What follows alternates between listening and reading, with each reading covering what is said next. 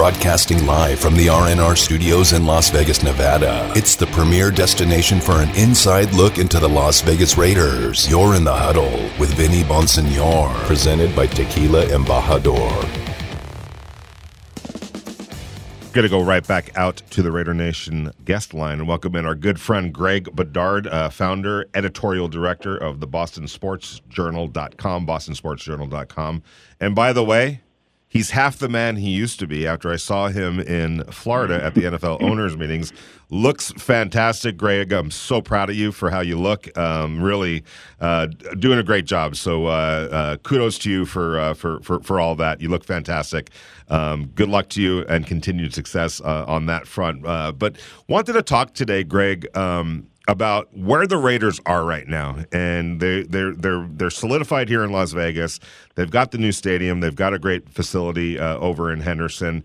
It feels like they're as set up as well as they have been in years to be able to do something special. You know, obviously it's going to come down to decisions, right draft picks, all of those type of things. But it feels like people are taking notice of who the Raiders are, where they are, what they have going, and kind of want to be a part of that. Do you get any sense like that, Greg? Yeah, I mean, I think that the Raiders, where they are now, I mean, I think people are starting to, and I'm just giving you my view from Boston and sort of, 10,000 feet. But I think that, the COVID year and the opening of the stadium sort of, threw things off. I think people are getting used to the idea of the Raiders in Vegas. And I think in short order, it'll become, sort of synonymous. But I think that, there's definitely the sense that the Raiders are on the rise, not just in terms of, the roster, the coach and the GM that they have in there now, but also, their facilities in the city and, how, the A's are talking to Vegas and then, they think in short order, NBA expansion team. We already have the NHL team, of course. I think there's a lot of positive vibes in Vegas. I think when it comes to the National Football League, it just takes people a little bit of time to really, get settled when a team moves. Greg, when I was at the owners' meetings in Florida, talking to some people from the NFL, more than a few, too, I felt like it was a consistent theme among people in the NFL, like the Raiders are doing it the right way. And I think it kind of starts, with what they've created, without a doubt, the new home, the new stadium, everything, all of that, the new market. But I also feel like getting Josh McDaniels and Dave Ziegler in place has further opened up some eyes within the NFL amongst their colleagues. Like, that was a good decision. And can you talk a little bit about why that might be in terms of how people are looking at the Raiders and those two in particular? Yeah, I think that, we'll start with Josh. I mean, you're talking about a guy who, before he got the job in Denver and what went down there, I mean, you have to understand that a lot of these guys that Belichick always loves to, pluck sort of obscure guys and bring them in from the ground level and build them up and train them the way he wants them. And so they don't have, a lot of outside knowledge. I mean, sometimes that works for them. Sometimes it's to their detriment. Like right now with the amount of staff that they've lost over the recent years, they're now caught shorthanded where they're not going to have any coordinators this year. And, part of that I think is Belichick just wanting to do it that way. Part of it is he has guys who haven't really earned that title yet, at least in his mind. And so, McDaniels, for a long time, he just knew the Patriots way. That's all he knew. That's all sort of what his environment was. But I think, with McDaniels, whether it was Denver and the amount of people that he sort of touched there in terms of guys who were on his staff, guys who were in his front office, guys who, some of whom he's brought back or, when it comes to the front office, I think you're going to see more changes after the draft because that's sort of the way things work in the NFL that scouts and people work for a certain organization through a draft and then they change after that. Right. So I think there's more changes in store for the Raiders. But, guys who worked with him there or worked around him. And then over the years, then Josh went to St. Louis, had a year with Steve Spagnuolo, largely forgettable year. But he got to learn meet some new people there. And then really, since he came back to the Patriots, Josh has done a lot of outreach and talking to a lot of different people. And I think, you look at the staff that he was going to put together for the Colts, like Matt Eberflus is a guy, now the Bears head coach that was going to be his defensive coordinator that's stuck there. I think McDaniels has wide tentacles in the league now compared to where he was, in Denver. And I think that people, once you get to know Josh McDaniels and you talk to him, you can't help but being impressed, especially this version of Josh McDaniels. Maybe not the Denver, young punk sort of kid in his 30s who didn't really know what he didn't know back then.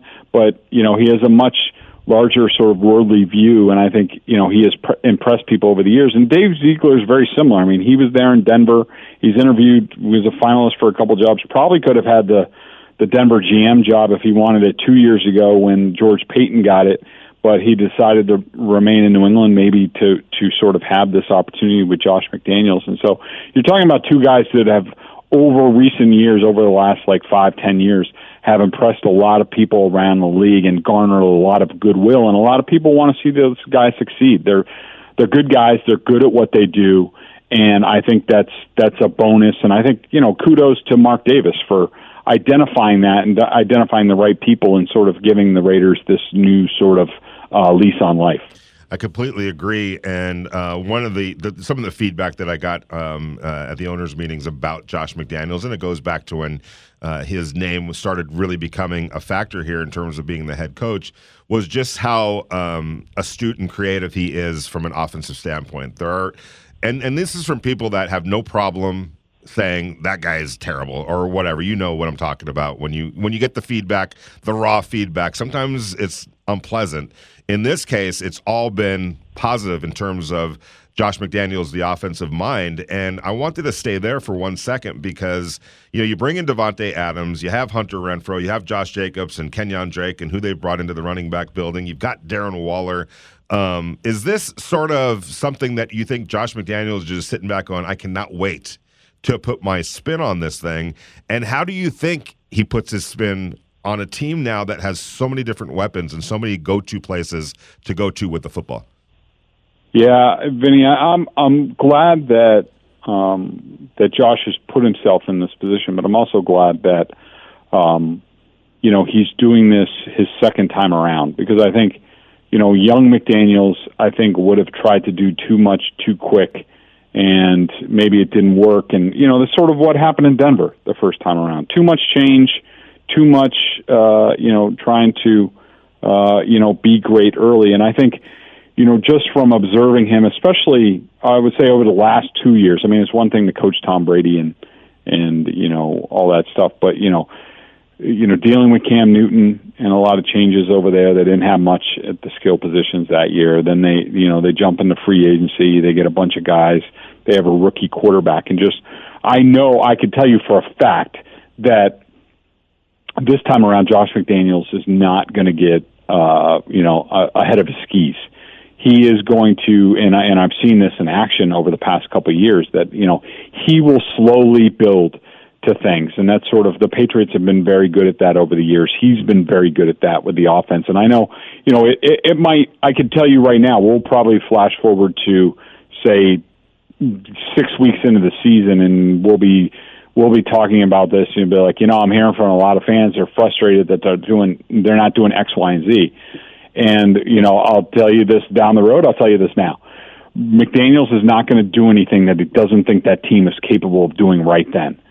And, people have to be ready to understand that the NFL season is a marathon. It's not a sprint, and it's where you are at the end of the season. And this version of McDaniels is great about, all right, we want to get to point B by Thanksgiving or December so that we're rolling into the playoffs.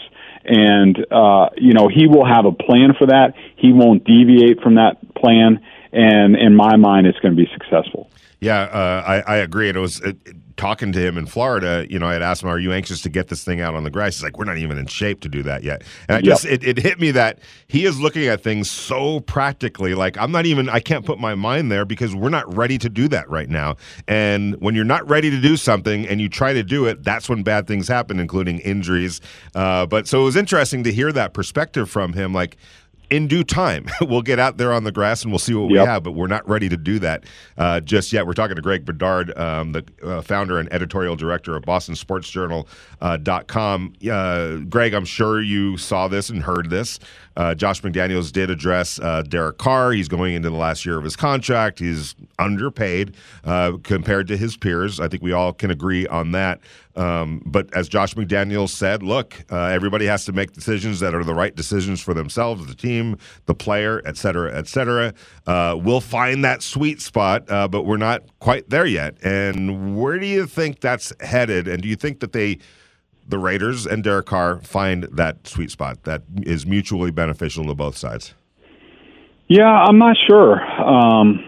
Vinny, I think that, we've sort of talked about it before, and we talked about, their due diligence with, quarterbacks that might be on the market. I mean, I think they're full steam ahead with Carr for this year, but they're gonna have a plan. I mean, it would highly surprise me if they're 100% sold on him as far as their quarterback of the future, considering, they're very practical. They haven't even been on a practice field yet.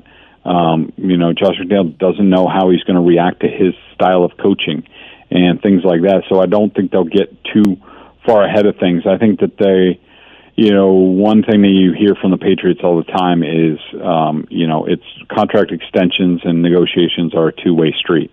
But I do think Carr, if anything, he's proven himself to be a great teammate over the years. That he is not that he is open to. He sees the big picture in terms of if he wants Devontae Adams and he getting paid what he's getting paid, then maybe Carr has to take a little bit less and things like that. And I think at some point they'll sit down and talk about it. But I think McDaniels and Ziegler just have a certain this is the path for us building this team. They'll get to Derek at some point. They're probably still, trying to figure out, the off-season workout, laying that out and things like that. They'll get there. I mean, there's time. You'd like to have it wrapped up by training camp, but often those things happen very early in training camp. It wouldn't surprise me if they just want to see, hey, let's get through the off-season workouts, maybe, the mini camps and stuff like that in June. Let's sort of see where we are then and sort of reconvene after that. When we bring up Hunter Renfrow and Darren Waller, Hunter's going in the last year of his contract. You figure that he's going to get an extension here fairly soon. And then Darren Waller is in a different situation under contract for the next 2 years. But compared to his peers, really, it's just he's underpaid considering what he's done and who he stacks up alongside. And that's just a fact. How would you, how do you feel like that's going to get handled with Waller, Hunter Renfrow? I think knowing sort of the Patriots' pattern for doing things, I think that first of all, just looking at Waller, he's under contract through 2023. I think that I think in general the Patriots. McDaniels and Ziegler, I think they really need to get these guys in the building more and have, I think it's on the back burner. They're waiting until, similar to Carr.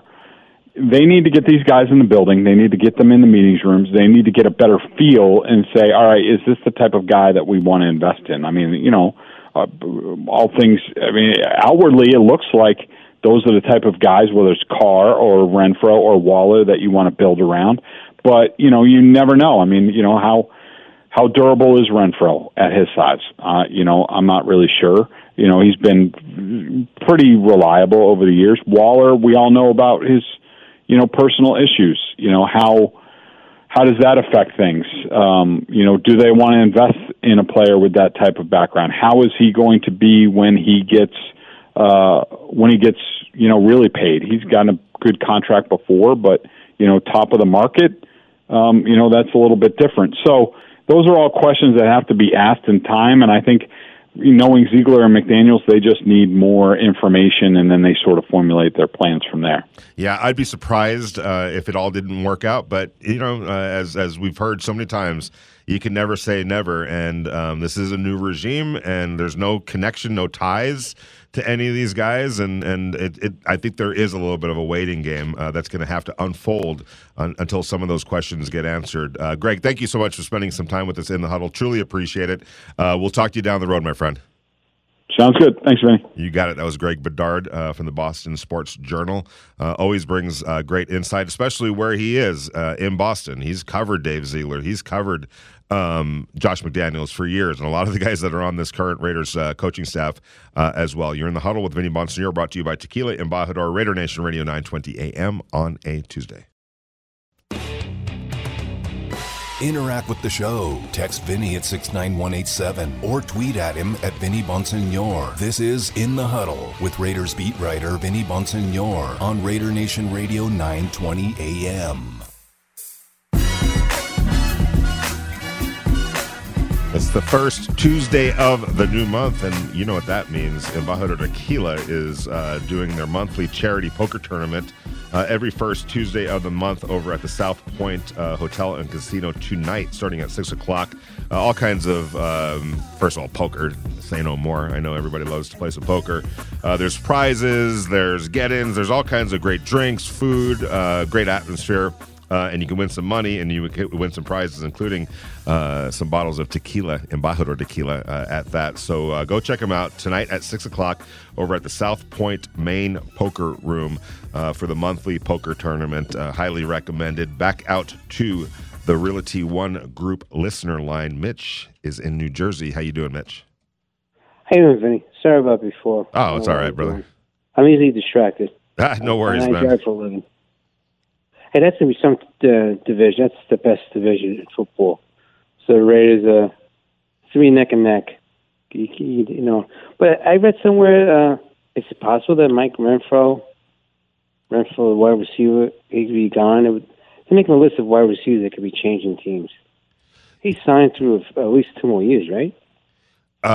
No, this is the last year of his contract. Now he's under control for the next couple of years if the Raiders wanted to use the franchise tag on him. But he's going into the last year of his contract. Remember, non-first round picks are signed to 4-year contracts. Again, if they weren't able to come, yeah. So theoretically, he could be. Theoretically, the Raiders can say we're not going to bring you back. You go ahead and test free agency, and I don't think that's going to come to that. I think the Raiders really value. They gotta keep. And one more thing, who else going to be behind Derek Carr? Mullins, and who else? It has to be a third quarterback. Garrett Gilbert. Yeah, they signed Garrett Gilbert a couple of weeks ago. Kind of a journeyman, sort of a quarterback. I think he's played on 4 teams in 4 years. 31 years old. We talked to Josh McDaniels about him in Florida. A guy that has been in their system periodically. Never had a full season with him. They're anxious to kind of get him in and get a full year with him. So we'll see. Somebody that sort of knows the system, but make no mistake, Mullins is going to be the primary backup to Derek Carr, and I think that was a good signing. He's played. I think he's started 17 games over his career. Had a stint with the San Francisco 49ers.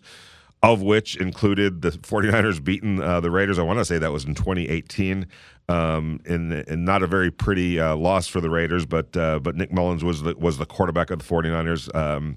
A guy that is kind of more of a guile guy. He doesn't have the strongest arm, but can get out there and compete. And really, like we talked about last week, the reference or litmus test for a backup quarterback. If your quarterback's going to miss 4 games, do you have a guy on the roster that can win you 2 of those 4 games, just to kind of keep your head afloat and just hold things down until the starter comes back? I think Nick Mullins is capable of that. But as Josh McDaniels did point out, and I asked him in Florida, do you have a philosophy for your backup quarterback? Is there something that you kind of hang your hat on with that position? Because there's multiple ways you can go. You can go get the veteran guy, the Andy Dalton, the Fitzsimmons, guys like that are you just know that what you're going to get, they're going to be able to stand on the sidelines, offer some insight, be somebody that is going to be capable in an emergency situation. And sometimes that becomes your ideal of a backup quarterback. But what was interesting about what Josh said to that question was, ideally where the Raiders want to get is what the Patriots did so many years, where they drafted a quarterback, kept them in that system for 3 to 4 years, and tried to coach them up, hearing the same system, being coached by the same coaches, and then the hope being that in a year or two, you've got the best version of that player in your system. And as Josh McDaniels pointed out, look, we'd all be lying, every one of us, whether it's the player or me, the coach, if everybody's goal wasn't to start. Like when you get drafted into the NFL, you're not getting drafted into the NFL with the expectation, I just want to be a backup. You know what I'm saying? Like, nobody thinks along those lines. You eventually get there. There's backup quarterbacks now that are comfortable being the backup quarterback. But I guarantee you, when Matt Barkley came into the NFL, if you would have said you're going to be a backup quarterback, he'd have been, hit the road, Jack. That's not what I'm coming into the league for. I want to be a starter. That's what you begin your career with, the highest possible goal. Otherwise, you're in the wrong damn business. And he maxed out as a backup quarterback. There's nothing wrong with that. But the goal initially is to develop into a starter. And as a coach, when you get a guy into your program, you're coaching that guy to eventually be a starter. That's just how that you owe it to the player. The player owes it to himself to look at himself in that way.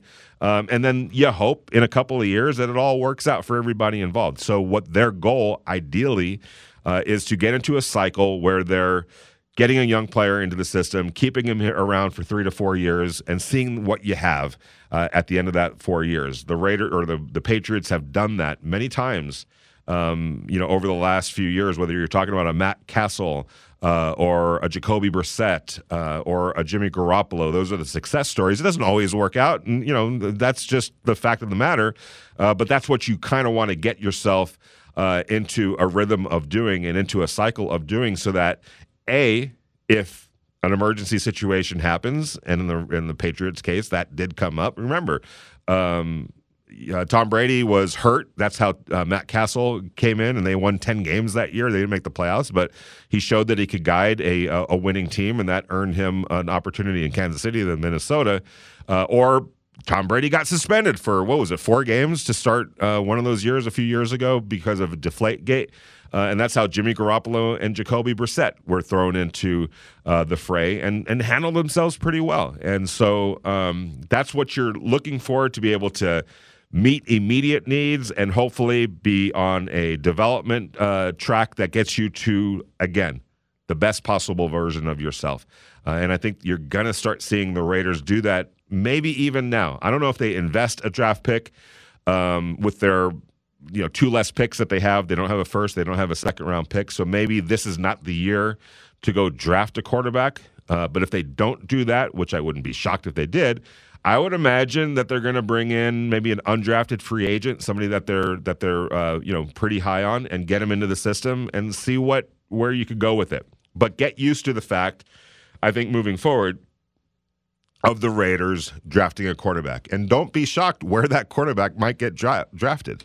I mean, if you're sitting there in the second round and somebody has fallen that was a first-round presumption grade on a quarterback, if you're the Raiders, even if you have Derek Carr under contract for the next 10 years, you bring in the best player available at that point in the draft. And it can work out for you. It could work out for you in terms of bringing back more assets down the road, maybe even a first round. Who knows? So the goal is to bring in as many good players as possible. It was interesting talking to Josh McDaniels about the draft philosophy too. You might see, he said, you might end up seeing us draft 3 of the same position back to back to back. All defensive tackles. And you're like, why they just draft 3 different defensive tackles? They've got defensive tackles on the roster. And he's like, well, we're not going to get to a point where, we need a linebacker, so we're just going to take a lesser player at linebacker as opposed to the better player at defensive tackle just because we're, quote-unquote, filling a hole. They don't want to get into that trap. And as he pointed out, you never know what kind of, you bring in 3 defensive tackles, let's say. Who knows what's going to happen in training camp? Your first 2 guys might get hurt. We saw that with, the offensive guards last year. All of a sudden, the Raiders had no guards left on the roster except for a second-year player in John Simpson and Jermaine Illuminar, who came in toward the end of training or right on the brink of the regular season. So you just never know how things are going to play out. Other than the fact, as Josh McDaniel said, things happen. Things always happen in a football season. So what looks like a strength in April on draft night might not be as strong as you envisioned come the middle of training camp. You just never know, or the 3rd week of the season. So that's why you always have to have that long-range, big-picture view, because what it looks like and what it is today isn't what it's going to be tomorrow. So you try to be as prepared as possible. And as he mentioned, all right, we bring in a linebacker because we needed a linebacker. But guess what? This guy's not that good. We just wasted a pick because we were trying to fill a need, and we let this guy who has, starter potential right out of our grasp. So, don't be surprised at where some of these drafts might head for the Raiders. And you might say, gosh, they've got X amount of wide receivers on the roster. Why would they do that? You just never know. And the goal in draft is to draft the best players available. And I really, truly believe that the Raiders are going to stick to that discipline. The free agency right now, that's to fill needs. They needed a defensive end that fit a 3-4 system. Chandler Jones was at the top of everybody's list because he's that good. And they said, that's who we're going to get. They needed a wide receiver. There was no doubt. The Raiders went into free agency with Bryan Edwards and Hunter Renfrow as the only 2 experienced receivers on the roster under contract. There was a massive need at wide receiver. So what did the Raiders do? They went out and get arguably the best wide receiver that was on the market in Davante Adams. He wasn't even really on the market, but they went and made sure that happened. You use free agency to fill needs. You use the draft to build your football team for today, tomorrow, and the day after tomorrow. So, and in that way, you have to be flexible, and you have to be really, more than anything, just disciplined. I had asked Dave Ziegler in Florida, hey, without a 1st and 2nd round pick, do you build your board from your pick down, or at least the 3rd round down? And just kind of cut to the chase, because if you don't have a 1st and 2nd round pick, why are you wasting your time maybe grading those guys? But he made a great point. How am I supposed to know who player number 86 is if I don't know who player number 1, 2, 3, 85 are? You have to understand that to get it to that point too. So, and also, you never know what happens in a draft. Somebody might call you and say, hey, look, we're looking to move out of the 2nd round. Would you be interested in trading up? It might maybe even be a future 1st round pick. If there's a guy that you have to have that you feel like, man, this is somebody that we need to get into the building right now. Maybe you make that trade. So you have to know what's above you as well. And as also Dave Ziegler pointed out, it's a great practice. This group is working together for the first time as this group. You want to know what everybody in the room thinks of players 1 through 300 or whatever. And also, I'll say this too, because and the draft is very interesting. Les Snead brought it up when Bobby Wagner, the Raiders or the Rams signed Bobby Wagner, right? They wanted Bobby Wagner. What was it, 2012 when he came out in the draft? They wanted Bobby Wagner, but they felt like he was going to fall to a certain part of the draft, and somebody took him before they felt where he was going to go. The Seattle Seahawks. And they've regretted it ever since. Number 1, Bobby Wagner has turned out to be one of the best players at his position in the NFL. Number 2, he was in the Rams division. So twice a year, Les Snead and the Rams got their butts kicked by Bobby Wagner, a guy that they really wanted, and didn't draft at a certain point when they had the opportunity because they felt he was going to be there later on in the draft. And so what Les Snead was talking about was, I don't want to ever get into that. If you like the player, take the player. If you feel like he's the player that you want to have in your building, don't sit around and wait and hope things fall to you and he's going to be there when you think he's going to be there because there's other teams involved that are looking at that player as well, just as with just as much. Man, this guy's a good player. So I think in the Raiders' case, I think you're going to see, even if it takes moving up a couple of notches, if there's a guy that they feel like they have to have, it might not be for today, but it certainly could be for tomorrow. They're going to be aggressive in that way. I think they're also going to be aggressive in moving back if they feel like, hey, pick up a couple of extra picks down the road or later on in this draft because you feel like it's a deep draft. All right, we'll give up our spot at 86 or whatever, move down to 91, 95, pick up an extra pick in the process. We feel good about who's going to be there, among the players that we like at 90. You're going to see that as well. And I think this year is probably a year where I wouldn't be surprised, Damon, if there were some trade down situations. Just to be able to, there's some open roster spots. You're down 2 picks as it is with Davante Adams for the Davante Adams trade.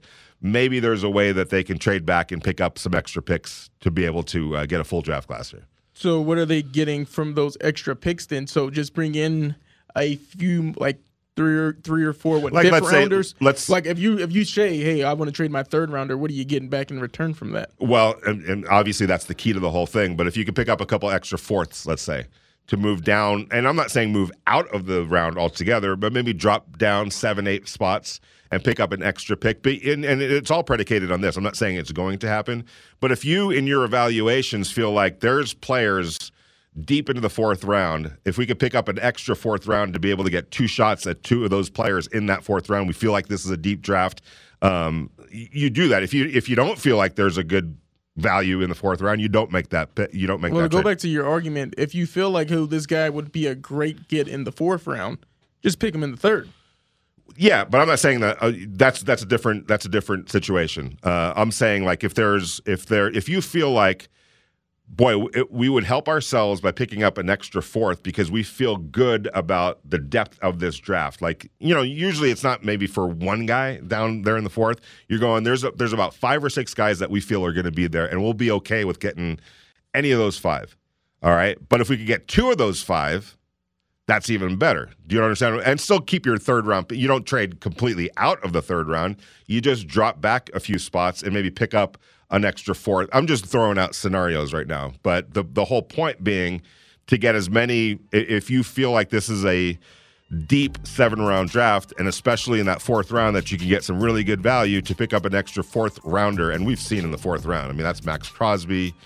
Hunter Renfrow was, a 5th round pick? There's players that are going to be around, or maybe even a 3rd rounder. I don't know. There's a lot of ways to go, but I think the Raiders are going to be aggressive in both areas, going up and going down. You're in the Huddle with Vinny Bonsignore, brought to you by Tequila Embajador, Raider Nation Radio, 920 a.m. on a Tuesday.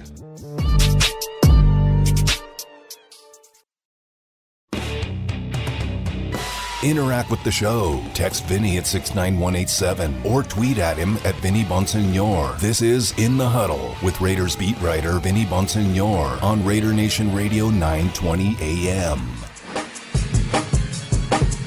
Lots going on and lots on the horizon. Monday, the Raiders get together at the practice facility in Henderson for the first day of their off-season program. There's going to be some meetings. They're going to be able to work out in the weight room, get on the field, and do some conditioning work.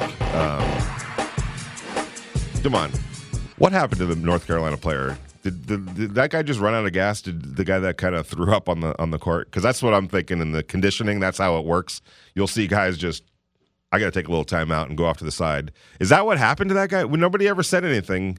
The North Carolina player. That he was just exhausted. Was that what it was? I think, we can just tack it up to exhaustion. Yes, players get tired. I'll pull up his official game minutes to be exact on how hard he was playing. And it brings up a good point because I think anybody with any kind of common sense could see that North Carolina just got worn out last night. They don't have a lot of depth, so they basically have to go with their starting 5 and maybe one other guy coming off the bench that they can rely on. It's just not a very deep team. And I was kind of scrolling through social media last night, and people were talking about, and on the telecast they were talking about, they're wearing down right now, and you can see it.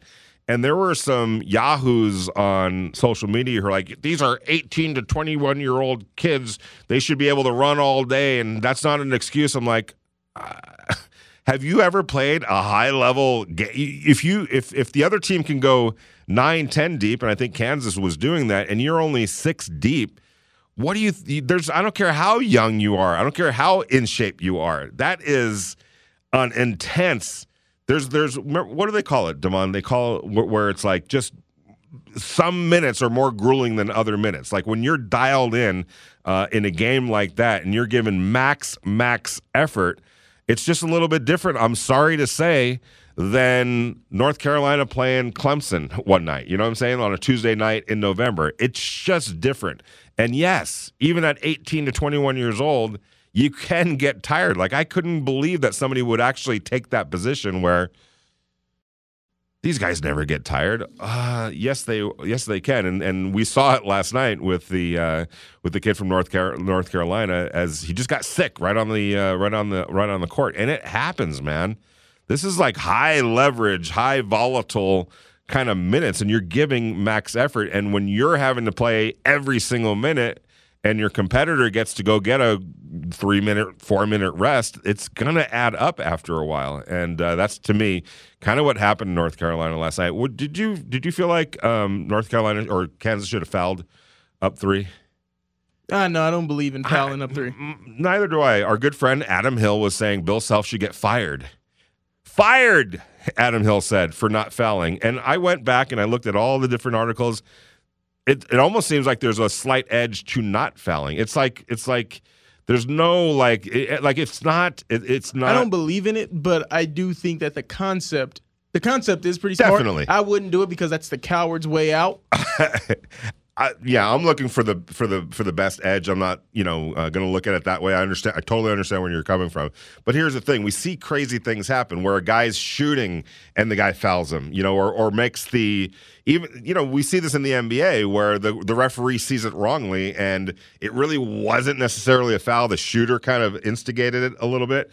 But I feel like they don't let him get away with that as much in college basketball. But you can't take that chance. That's what I'm saying. Like, that's why I'm not going to foul. If the kid hits a 3-pointer, I tip my cap and I go try to win it in overtime. If that's the worst case scenario, I can live with that. What I couldn't live with myself with is getting called while he's shooting the 3-pointer. He hits the 3-pointer and then he gets a free throw and maybe it's a 4-point play, or sending him to the free throw line because my guy fouled him on the 3-point shot. I'd rather him make the shot and my chances that way than, like you said, foul him. Because there's no real I'm looking at all these statistics, Damon, and there's no real, that is the way you have to do it. Otherwise, you're an idiot if you don't. It's not about, it doesn't need to be that stern like you're calling people idiots or Bill Self needs to be fired. That's what I'm saying, Adam Hill. A lot of people were saying that, though. But when you look at it, now I'm going to switch sides a little bit. It's a more, not foolproof, but hey, Kansas, you're one of the best teams in the nation, a number 1 seed. Can you not get the rebound if he makes the first and miss the second one? Then you're just putting it on your team. Just get a rebound. Or if he makes 2, then we inbound the ball and make free throws. Right. No, I see obviously I see the logic in it. But what I'm saying is reading, because I went back, let me see if there's a big edge that you get as the team up by 3 by fouling. But there isn't. That's my point. Analytics says you go with what gives you the better percentage, and actually the better percentage was when you don't foul in that situation. I guess I'm thinking, I understand it from both sides. I'm okay with the foul in that situation. I'm okay with not fouling in that situation because it's not there's no one right answer. Like if it was 83% of the time when you foul up 3, you win the game. Then that makes a lot of sense, but it's not. It's nowhere near that. It's either way, you're pretty much gonna be okay either way. So that's why, and I think Adam has a problem with Kansas and Bill Self and all that. These guys, I saw Paul Gutierrez with I love Paul, but he went to UNLV, so he always carries that thing with a lot of pride, and I think that. Whether it was Krzyzewski and what they did to UNLV one year, and I don't know, Bill Self or Kansas. I think Kansas might have beat UNLV, but it's Jeez, let's get to contemporary time. But that's why college sports and college fandom is better than the pro experience when it comes to being a fan. Because you have that 30 history. years later, though? You have that history, you have that lore. I'll tell you what college fans of being involved with it. Here's where I go off the. You guys don't have I hate to disrespect you, but you guys in LA, you don't have any great memories outside of 75. What are you talking about? In what sport are we talking about? College basketball. UCLA went to the they've been. When they had Russell Westbrook, they went to the championship. They've been to like 4 Final Fours. But let's stop there right there, because when you're talking about USC football, UCLA basketball, football, there's been a lot of great college sports. And here's the thing. I'm working for the LA Daily News, all right? Spring football practice. UNLV is doing spring football practice right now, right? They're in spring practice, right? Yes, they are. Okay. In Los Angeles, USC would have their spring practice at one time. And then a couple weeks later, UCLA. It could have been reversed. I don't know what it is. But one team has their spring practice over a course of time, and then the other team has theirs. All right. So as the media, we're covering whoever's spring practice is going on. This is how ludicrous sometimes college fans can be. I'm sorry. I'm just saying. All right. So let's just say it was USC's turn for their spring break. Damon, what do you think we're covering when USC is in spring practice and UCLA isn't? USC. Okay, so we're writing about USC. We're getting call after call after call. You guys only care about USC. You hate UCLA.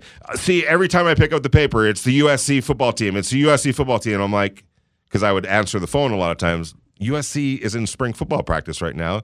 UCLA isn't. Who do you think that we're going to be covering right now? All right. Fast forward a few weeks later when it's UCLA's turn to be in spring practice and USC is off. Guess what we're covering at that point, Damon Cotton? UCLA. Call after call after call from USC fans saying, see, you're so pro UCLA. You hate USC. I'm like, were you not just paying attention a few weeks ago when it was USC's turn and we were doing story after story after USC? So there's a little bit of be a little bit more reasonable than that. I get it. Fans are great and all that, but they can get a little crazy as well too. You know what I'm saying? So, oh no, I'm just of the contingency of people that think that the West Coast just can't rise up in college basketball the way it used to. Yeah, West Coast basketball has really fallen off. It has. I think TV has a little bit to do with that because. What do you mean TV has something to? Recruits don't want to go to schools on the West Coast. I'm saying that they just don't have the goods when it comes down to it. I think TV does play. You talk to kids. I want to be on TV. I want to be on national TV all the time. And the ACC, their time windows are just better. Like if you're on the Pac-12 and you're playing at 7 o'clock, do the math, Damon. What time is that in New York? 10 o'clock. That has nothing to do with it. What are you talking about? You've never heard of East Coast bias? Because yes, maybe if you're like, I didn't get Player of the Year, but that's got nothing to do with Gonzaga choking it up every year in the NCAA tournament. When Steve Alford made it to the Final Four I'm saying years ago. Kids will stay. I'm saying more kids will go to those East Coast schools, even from the West, because they want that exposure. They like being on television. So I think there is an inherent. Because of that time difference, the West Coast has suffered in the past. You've never heard of that? So what about when West Coast teams were winning? What was Well, you just mentioned it. There wasn't as much television. So TV ruined West Coast basketball. I didn't say it ruined it. I said it helped East Coast basketball. The Big East, the ACC, the SEC. Yes, when ESPN and plenty of other stations started televising college basketball, it did. There's no doubt about it because nobody on the East. Have you ever you've lived on the East Coast? Are you watching Laker games in Memphis religiously? Would you say that you were when you were living in Memphis, or just West Coast baseball or basketball? Yes. Did you ever? When did you go to sleep? What are you talking about? If I can't stay up till midnight, yes. It's not midnight. The game starts at 10:30 usually. If you're living in what's Memphis, 3 hours ahead of us? No, it's in the Central Time Zone. All right, so forget Memphis. Anywhere where you're living, I remember living in North Carolina, and it was hard to stay up to follow the West Coast teams on just a normal basis. Tuesday night, Wednesday night. Why are you laughing? I see what you're saying, but that doesn't explain the losing. I think better players go. I'm saying. Chet Holmgren was the number one player in this recruiting class. I know. I'm not. Yes, Gonzaga has definitely choked, but I think there's just more teams. First of all, there's more colleges on the East Coast, so that helps a little bit. And yeah, I think that the West Coast has not lived up as well as it should have. But I also think that kids want to play on TV and on prime time, and you get that exposure and more chances to do so on the East Coast. You're in the Huddle with Vinny Bonsignor, brought to you by Tequila Embajador. We're back at it tomorrow, 4 to 6 p.m. Brought to you by Tequila Embajador, Raider Nation Radio, 920 a.m.